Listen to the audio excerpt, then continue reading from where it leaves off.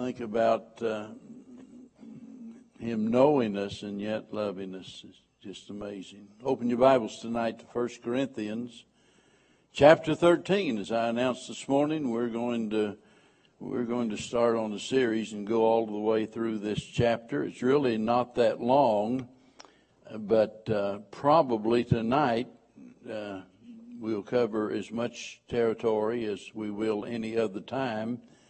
And we're just going to look at the first three verses.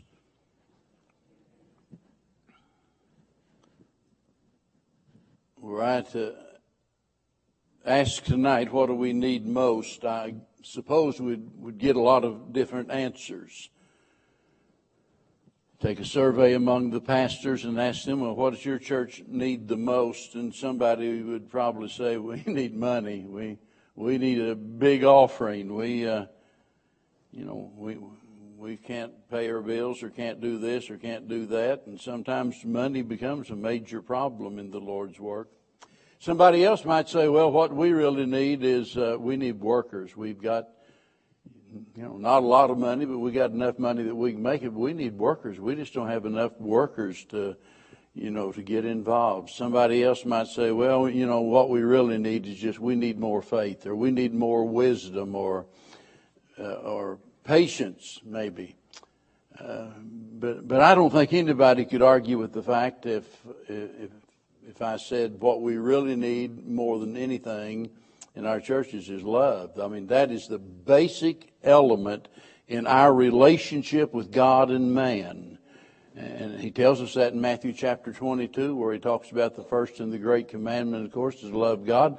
The second commandment's like unto the first, that we love one another. And so that is the basic element. It's also the main characteristic of a Christian. In John chapter 13, he said, by this shall all men know that ye are my disciples, and that ye love one another. So that's the main characteristic of a disciple. It's a motivator for service. We could talk a lot about that. We also could talk about the fact that it's the means whereby our witness is made effective. People don't care how much you know until they know how much you care. And without love, we can get up, and be ever so truthful in our teaching, and yet it's not going to find lodging in the hearts of people unless they're convinced that we really do have a genuine love for them. I might add that it is the might that keeps us going. That is the power, the energy that keeps us going. When everything else is going wrong and you feel like throwing in the towel and the whole world is against you, having that love in your heart for God and a love for other people, that'll keep you going when nothing else will. But there's a lot of confusion about, what love is. We can all say, well, what we really need is love, but what in the world do we, what do we mean by that? Well, here in 1 Corinthians, he tells us, because this is the greatest, the most complete, the most accurate description of love that we find anywhere in the world. Verse number 1 says, though I speak with the tongues of men and of angels and have not charity, I am become as sounding brass and a tinkling cymbal. And though I have the gift of prophecy and understand all mysteries and all knowledge, and though I have all faith so that I could remove mountains and have not charity, I am nothing.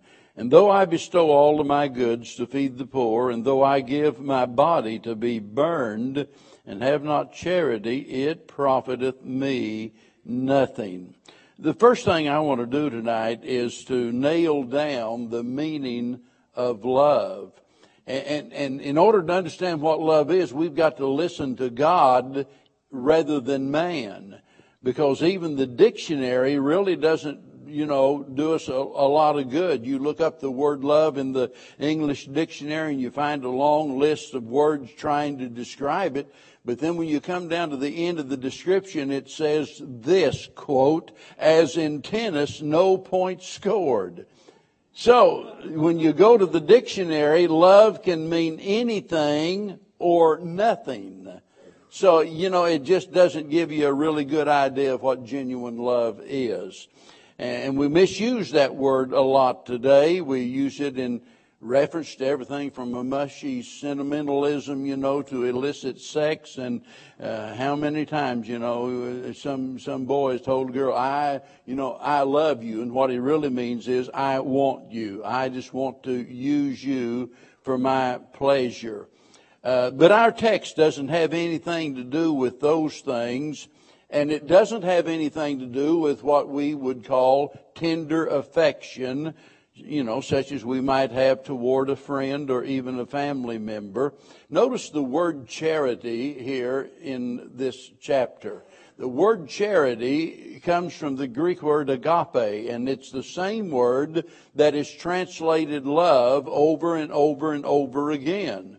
But this is, there are several different Greek words translated into the English word love, but this particular word for love here speaks about the love that comes from God, and it's the love that is like God. It's the same word that's used in John 3:16, and if you go all the way through John, for example, where it talks about the love of God, the fact that God so loved the world, it is exactly the same word, the Greek word agape, and here it's translated into the word charity. Now, that's for a good reason, because love is to be active, and that's the point. And that's why the translators of the King James Version of the Bible used this particular word, because the English readers could identify with that, so they would, not misunderstand what was meant by the word love. And so this is descriptive of what love is all about. It's charity,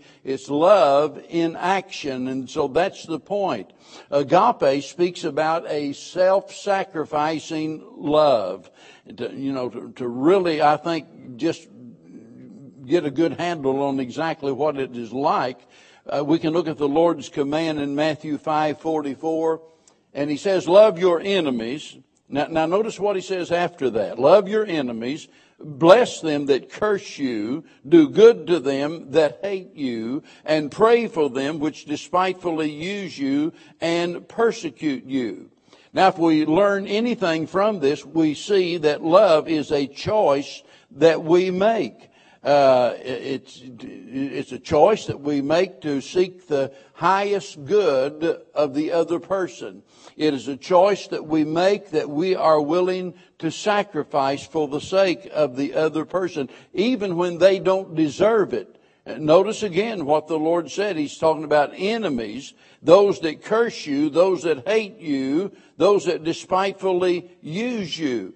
By the way, that's the way God loves us. He knew us, and yet He loved us. He sees us for what we really are, and He loves us. Well, we Christians, we have a way of dancing around the subject. We know that love ought to be in our vocabulary. We know that we ought to be able to say, to our brothers and sisters in Christ that I love you. And in reality, we know deep down that our love is lacking. Kind of like Clarence Darrow boasted many years ago. He said, I never killed a man, but he said, I read a lot of obituaries with great pleasure.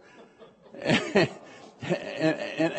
I think sometimes that's kind of the way that our mind works, I'm not going to say that I hate the guy, but like the old saying, to live up above with the saints that we love, that'll be glory. But to dwell here below with the saints we know, well, wow, that's another story. And sometimes that's what's going on. And keep in mind that, and I'll talk more about this later in the message, but Paul is writing to a troubled church. And the purpose of it is to correct several problems. And so this is why he's addressing the subject of love, because it is the very thing that gets to the heart of the matter. In order to correct those problems, there has to be an attitude of love. They must choose to love one another. And again, I want to emphasize, this is a choice that we make. And naturally, we can't do it without God's help, but God doesn't force us to love others. We make that choice. If somebody says, I don't love so-and-so anymore, well, you need to learn how then. because it's a choice that you make. It's not a feeling that you have. So this is the meaning of love. It is that God kind of love. Even knowing you and understanding how sinful you are, God loves you anyway. And God says, that's the way I want you to interact with other people. I want you to do the same with them as I've done with you. Now, here tonight, we're talking about the preeminence of love. And in these first 3 verses, we see the majesty of love. Because if you look back to chapter number 12, he closes there by telling them, he says that he's going to show them a more excellent way. And that's what we're seeing here, a more excellent way. And he divides his thoughts up here in these next 2 verses in 2 different groups, next 3 verses, I should say. They're spiritual gifts. So he wants us to see the majesty of love in that they are greater than spiritual gifts. Now, let's notice some of the spiritual gifts that he mentions here. First of all, verse number 1, he's talking about tongues. That was the ability to speak in another language that's not naturally acquired. It's not what some denominations would make you think that it is, to where it's just some kind of gibberish that nobody understands. If it's the true tongues of the Bible, it is a language, but it's a language not naturally acquired by the person that is speaking it. And by the way, it is only one of the 9 spiritual gifts that he mentions in chapter number 12. There are 9 different spiritual gifts that were given and used by the Lord's people up until the completion of the Bible. And we're not going to talk about all of those different 9 gifts, but tongues happen to be one of those gifts. This was a part of the problem in the church at Corinth. Tongues is a showy gift. I mean, that's something that really attracts a lot of attention. And a part of the problem at Corinth was some of the people were not satisfied with the gifts that they had. They wanted to be able to speak in other languages, like some of the people could do. And consequently, now you've got jealousy raging between the members. I want to be able to do what he does. And as I said this morning, we're not in competition with one another. It doesn't make any difference how God chooses to use someone else. We need to do what we should do and what we could do, not what somebody else is doing. So he tells us here that charity is even greater than being able to speak in other languages, which is pretty impressive, by the way. Verse number 2, notice he mentions prophecy. And of all of the spiritual gifts, of those 9 spiritual gifts that were mentioned, prophecy was the greatest of those gifts. This has to do with speaking under divine inspiration. In other words, the prophet received a divine, direct revelation from God. Think about that, because the prophet did not need to study as I do. I'm dumber than you think I am. Well, maybe not, but I'm dumber than I try to pretend anyway.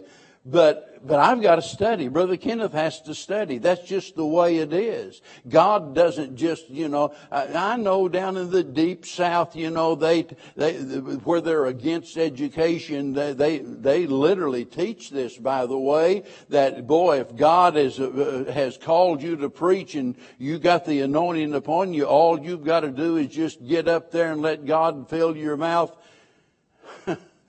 I've heard some of those sermons, and by the way, it's convinced me that there's more to it than that. It takes study on our part. But for the prophets, they didn't need to study like we do. Now, that's not to say they didn't need to study other things. I'm talking about the messages that they delivered. They would just stand up and deliver a message that God had given to them. And it was of extreme importance, by the way, because remember, God is communicating truth to His people by giving people the gift of prophecy. And so this is not just about, some people think about prophecy just in the sense of telling what the future is going to be, foretelling what it's going to be. But it's more than that. It's speaking under divine inspiration, things you've received by direct revelation. Then notice in verse number 2, he speaks about knowledge.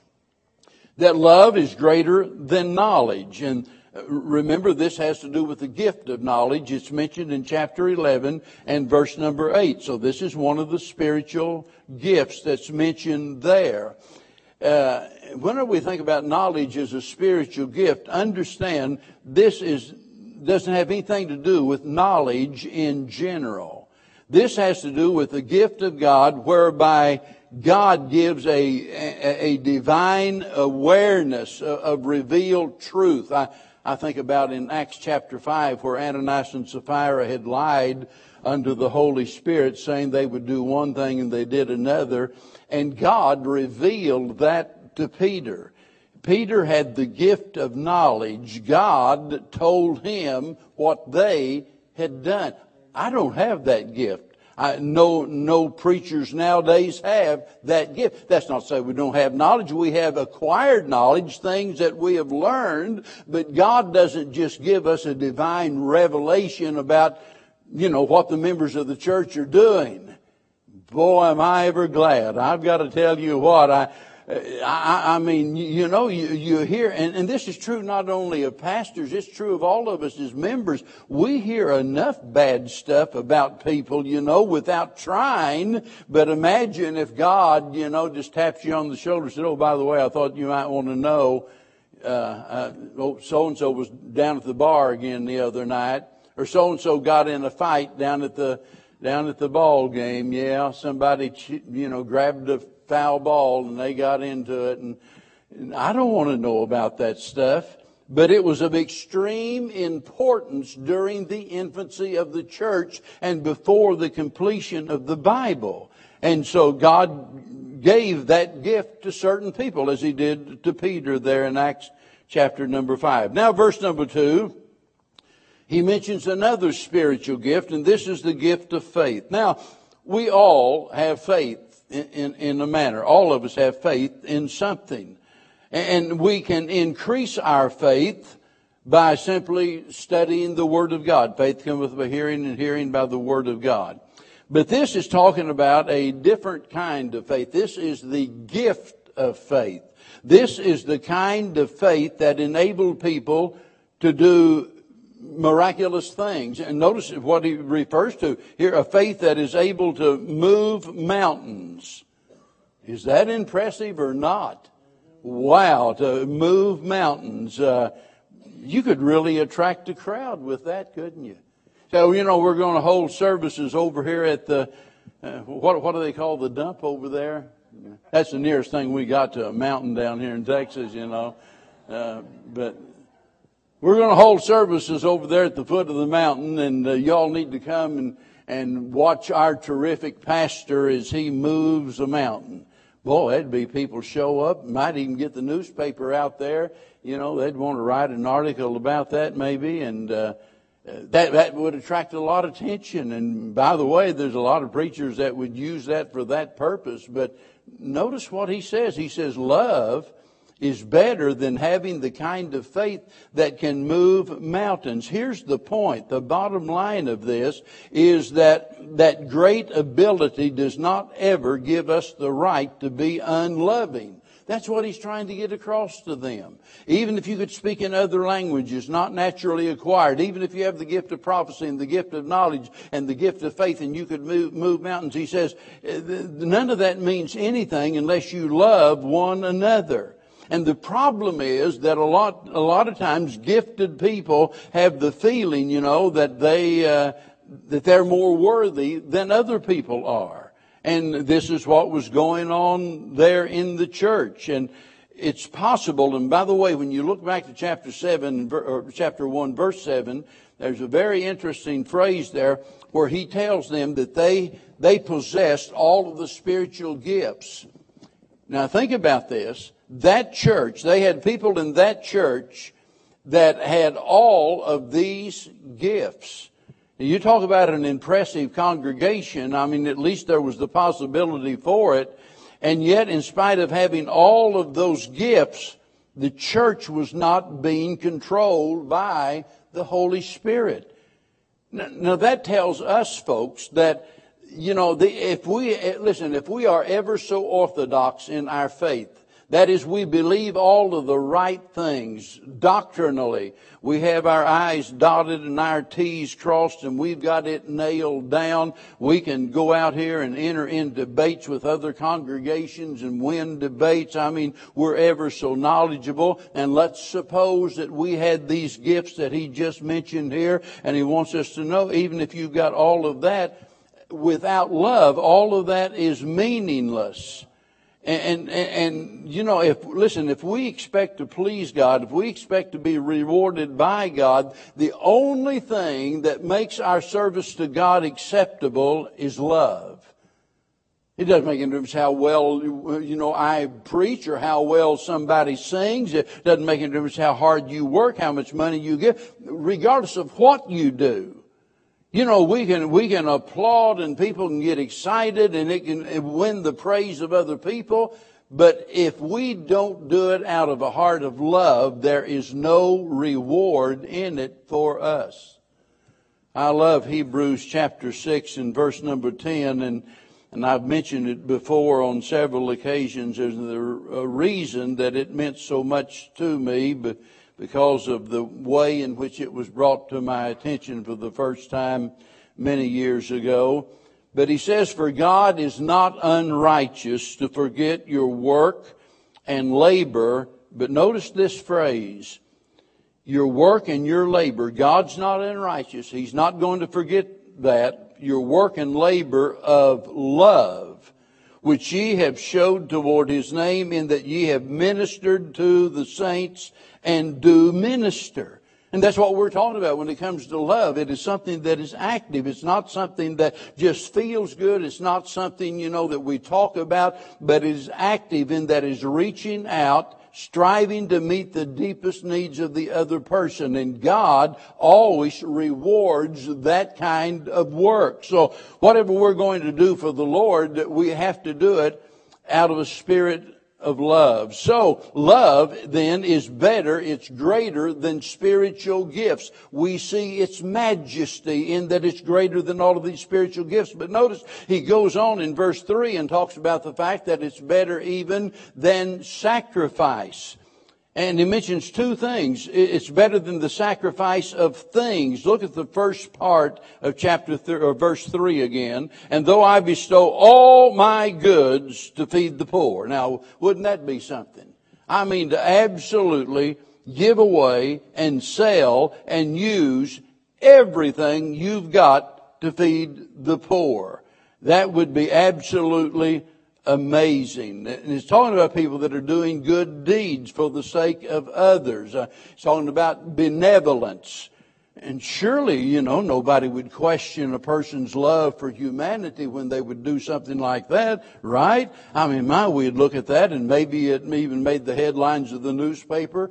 Sometimes we hear about somebody giving $1 million or $2 million or $10 million to some university and so forth. And boy, that gets a lot of publicity. But to think about somebody giving absolutely everything they had in order to feed the poor. And somebody says, well, isn't that love? Well, not necessarily. Not necessarily, because a lot of times we do the right thing, but we do it for the wrong reasons. And sometimes sacrifices are not acts of love. It might be an expression of pride. It might be an act of selfishness. It could be for the sake of trying to pacify a guilty conscience. That I've failed in so many other ways. And since I've got an excess of money or time or talent or whatever, I'll do these things for the sake of helping somebody else because it'll make me feel better about myself. It might be to gain the attention and the praise of other people. It might be to, just fulfill some deep personal desire that we have. That, I want to be Mother Teresa, I want to help people. But we can do all of those things, and yet, even when they might profit from it, we won't. There's no reward for us, even though we sacrifice things. Now, wait a minute. He's going to go down even deeper now. He says, we could sacrifice all of those things for the sake of the poor, and it won't benefit us anything. But now notice he speaks about life itself in the last part of verse 3. And though I give my body to be burned and have not charity, it profiteth me nothing. So love is better than even the sacrifice of our life. Now this is the ultimate act of sacrifice, the giving of one's life. And by the way, that's something that many dear saints have done down through the centuries. They have died as a result of their love for God and their love for others. But Paul is saying that even giving your life for a cause is absolutely of no value if it's not done in love. It's kind of like Paul is straining here, trying to use the strongest possible language that he can to emphasize how important love is to God. And boy, he just really hits the nail on the head when he says, without it, we are nothing. We are a zero, because we don't profit anything from it. And think about it, without love, life is a zero. How would you like to have that on your tombstone? He lived and died, and it's a zero. Struck out. Absolutely no profit from all that he did. So this is the majesty of love. Now I want you to see the medicine of love. And it's not stated here, but it's clearly implied. And I said earlier that Paul was writing to a troubled church, and I said we'll comment on that later. Well, this is the later now. He's writing to a church that is so troubled that all of its ills can be cured only by the medicine of love. Usually when we think about this chapter, and we refer to it as one of the most beautiful chapters in all of the Bible. People have said that. It is a chapter that people are familiar with. It's a chapter that's sometimes used at weddings and anniversary celebrations, and people will make reference to this chapter, and that's well and good. By the way, there are at least parts of this chapter that have even been set to music. And so they sing about what is written here. But please understand, and don't miss this, that was never the original intent of this chapter. Instead, Paul is writing to a dysfunctional church, and he's trying to get them back on the right track because they have been abusing their spiritual. Look at this and keep this in the context. And that's why I use the word medicine, the medicine of love. Paul knows this is the only thing that's going to cure their ills. And a lot of times, we become so familiar with a particular passage of Scripture that we just totally ignore the true meaning by not considering the context. And so you've always got to look at the verses before and the verses after and consider the context if you want to understand what's being said. Listen, if you don't do that, you can make the Bible say almost anything that you can imagine. But when you interpret it in the light of the context, it makes all the difference in the world. So he's trying to get them to understand that if you're going to solve the problems that you're going through, it's going to demand love on your part. That's the only thing that will enable you to overcome your divisions and your difficulties. Remember, they are divided. Some said, well, I'm of Paul, and some said, well, I'm of Cephas, and, some said, well, I just follow the Lord. Like I've often said, that's probably the worst bunch of all of them, they're not going to listen to any human authority. They're not going to operate under the authority of the pastors or anything. Yeah, I'm just going to follow the Lord. So here's a church that's divided. And yet, a church that possessed all of the spiritual gifts, but they lack love one for another. Carl Menninger said, love is the medicine for the sickness of the world. Love cures. It cures those who give it, and it cures those who receive it. You know, if we oftentimes use the word ministry. And by that, we generally think about preaching. We think about teaching a Sunday school class or whatever it is. And, ministry can be demonstrated in a lot of different ways. But the only way that it can be really effective and the only way that it can bring us any kind of a reward is whenever we do what we do in a spirit of love. Many years ago, I jotted down in the flyleaf of my Bible something somebody had written. It says, love is the backbone of truth, the lever of grace, the heart of the gospel, the summary of Christianity, the motor of true service, the meaning of the cross, and the nature of God. That's well said. That helps us to understand what love is. And when we go through this chapter, by the way, you'll notice that this is not a definition. The Bible doesn't give a definition of love, but rather it gives us a description of love. And we're going to be looking at the things that love does and the things that love doesn't do. But please understand that it is just as true of us as it was with the church at Corinth. Regardless of what talents and abilities and gifts that we might have, it's all worthless if we don't love one another. This is something that is absolutely so serious that we dare not misunderstand its importance. In 1 John chapter number 3, for example, and so many times we just assume because somebody's a church member that they're also a part of God's family, that they've been saved, and that may or may not be the case. But I want you to notice here in 1 John 3, verse 14, we know. Now this is the blessed assurance that we sing about. We know, there's no doubt about it, it is a settled fact in our heart. We know that we have passed from death unto life. Isn't that wonderful? We know that we have eternal life. We have spiritual life.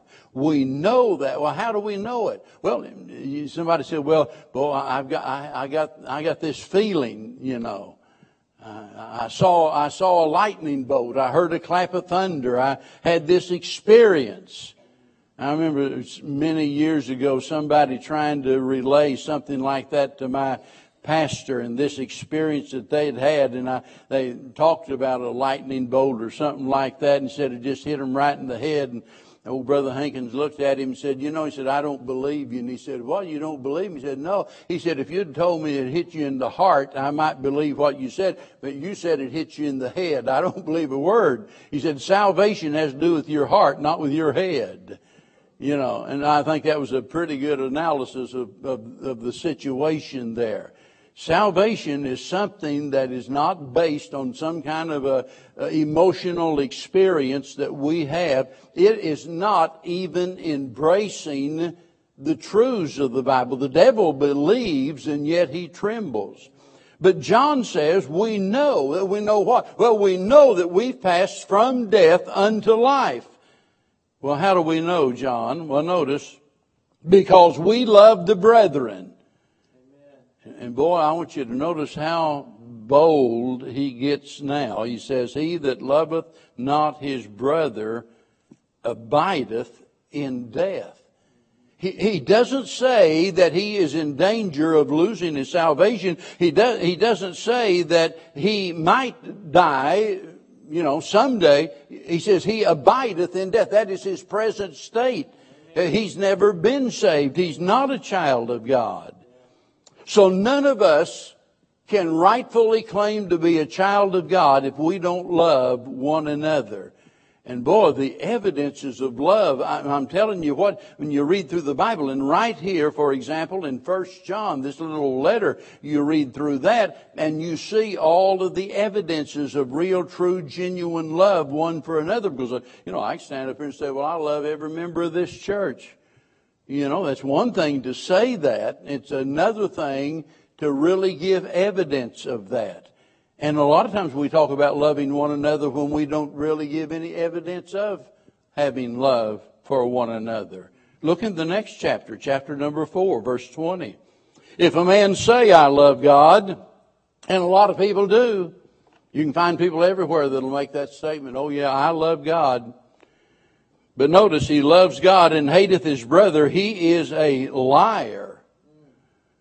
For he that loveth not his brother whom he hath seen, how can he love God whom he hath not seen? And this commandment have we from him, that he who loveth God loveth his brother also. Folks, listen, this is an obligation we have. It's not an option. Maybe somebody's thinking, well, yeah, you know, but I'm a Christian. I've been a Christian for years. I just really haven't learned, you know, to love people. You know, when the Holy Spirit of God comes to dwell in your heart, He brings with Him the love of God. He enables us to love one another. Now, none of us do it perfectly. I understand that. And we do learn to love as we go along. In fact, the Bible tells the older women that they're to teach the younger women to love their husbands so we can increase in our love for one another. But whenever that love is absolutely missing in our life, folks, there's only one conclusion we can draw from that, and that's that we've not really truly been born again. That's the evidence of it. And we don't want to miss the seriousness of this. And I realize that Paul is writing to a church. He's writing to professing Christians. He's writing about giving them the solution to their divisions and their difficulties. But let's not kid ourselves. Let's not suppose that every member of that church was truly born again. I don't think you could say that about any church. Every member, is truly a child of God.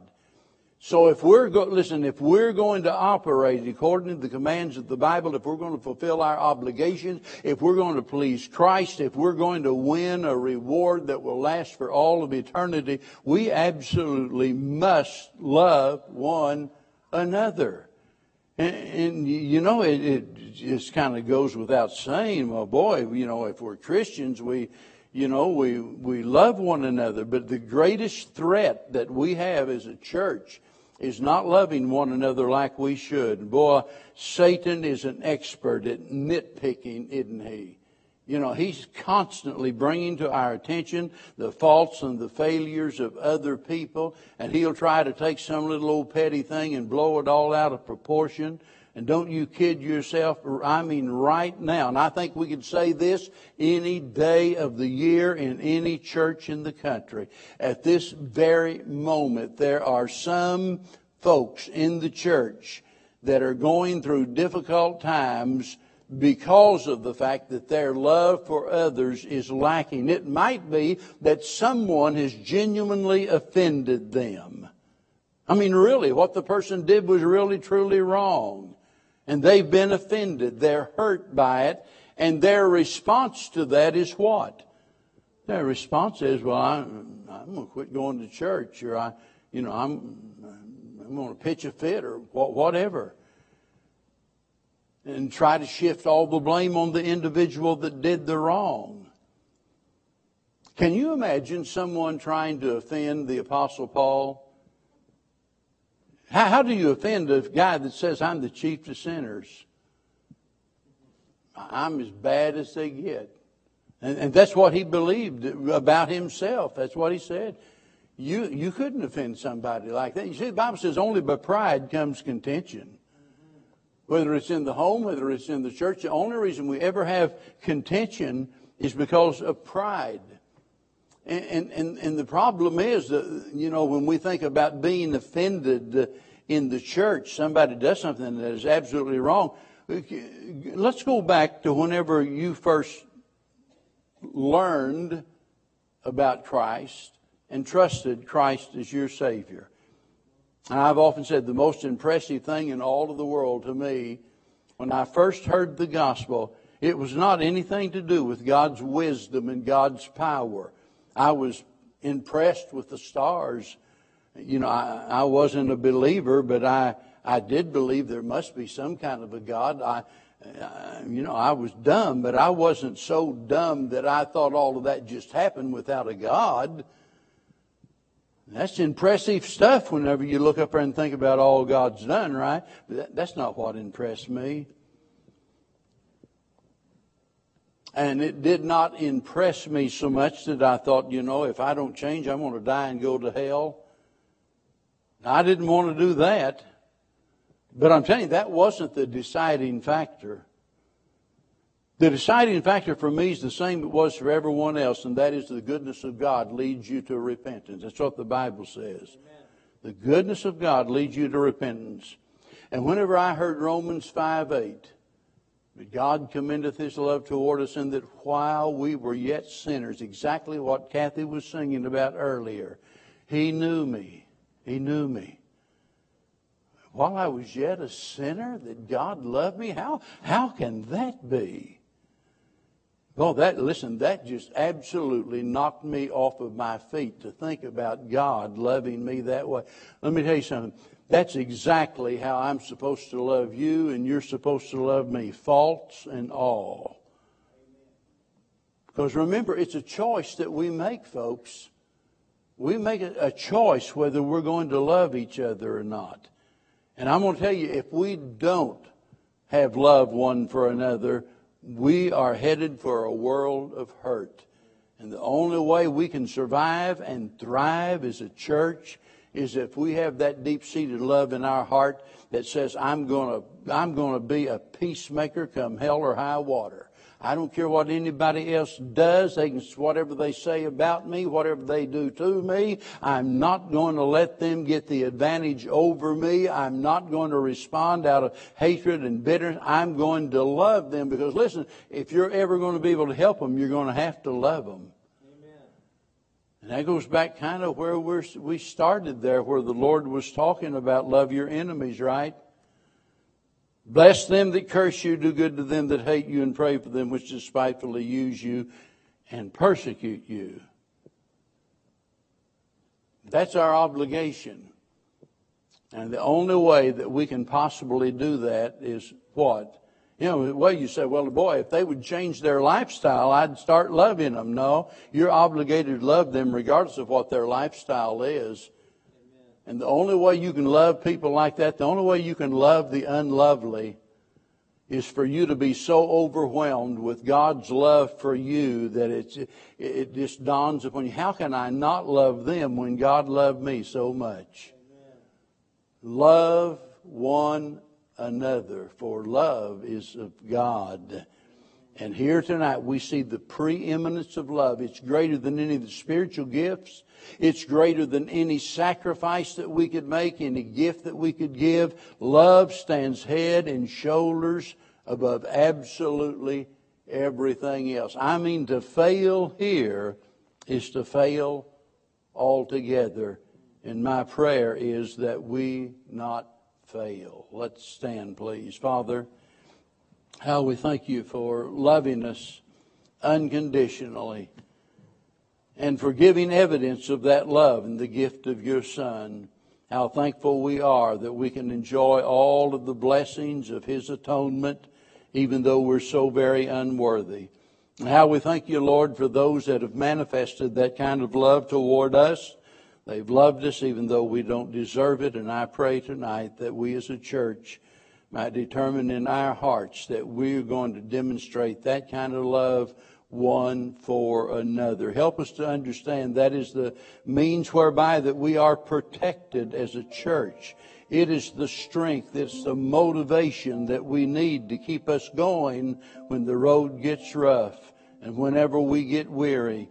Lord, help us to love you and help us to love others to such an extent that we never for a moment entertain the thought of giving up, that we never entertain the thought of trying to get even and get back and hurt somebody that has hurt us.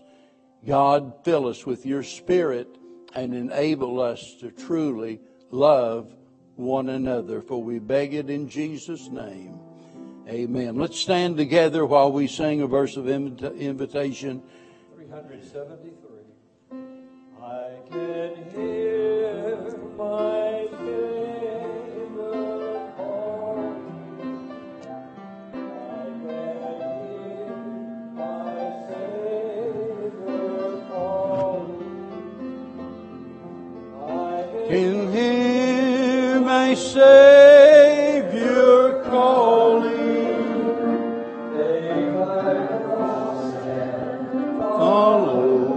Follow me. He leads me, I will follow. He leads me, I will follow. He leads me, I will follow. I'll go with him. With him all the way.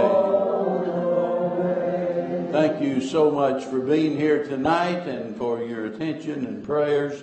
And I pray you'll have a great week, and pray for those that we've already mentioned, and of course for all of the crew that's went on their vacation and they're in Aruba. Pray for their safety while they're gone. Brother Kenneth? Brother Jerry McCray is at Regent Care Center in Kingwood, room 315. He invites anyone who would like to come visit him to come say hello and see how he's doing. Amen. And Brother Kenneth, he and I were talking a while ago about the fact that he is just lit up like a Christmas tree, being able to watch these services every week. And I'll tell you what, that is such a blessing to know that, our guys back there have made it possible to be able to broadcast this week after week. We don't think much about it. We've got folks that are sick and maybe traveling or whatever, and they're not able to be here. And so we're grateful to have that kind of ministry that's able to reach out to them. And we get reports of people, in other states and what have you, saying, hey, we've been watching the broadcast. And so thank you, gentlemen, for what you do back there in the sound booth and that ministry. Anybody else? Yes, Don? I got word this afternoon. A lady passed away, her family, with some of the charter members at Lakeland. It's Patricia English family. Y'all would pray for them. All right, Patricia English family, all right. Anything else we missed? Any announcements, Don? Terry's having a vein surgery tomorrow. Nothing serious, we hope, but just remember him, please. All right, we'll do. Absolutely will. Last call. All minds clear? Mark Anderson, would you word our prayers, sir? Heavenly Father, I just want to thank you for this day you've given us, Father. The words that were shared this morning, this afternoon, and the evening, Father, just touched my heart, Father. I just ask that we use these words as we go out throughout the week, Father, and we show our love, the love that you've given us, Father, towards each and every one of us, Father. And I just ask to be with each and every one of us as we go through the week. Protect us, protect the ones that are out and about, Father, traveling, and be with the ones having surgery, Father. I just ask for your healing, Father. Ask to be with each and every one of us, and all of us I pray in Jesus' name. Amen.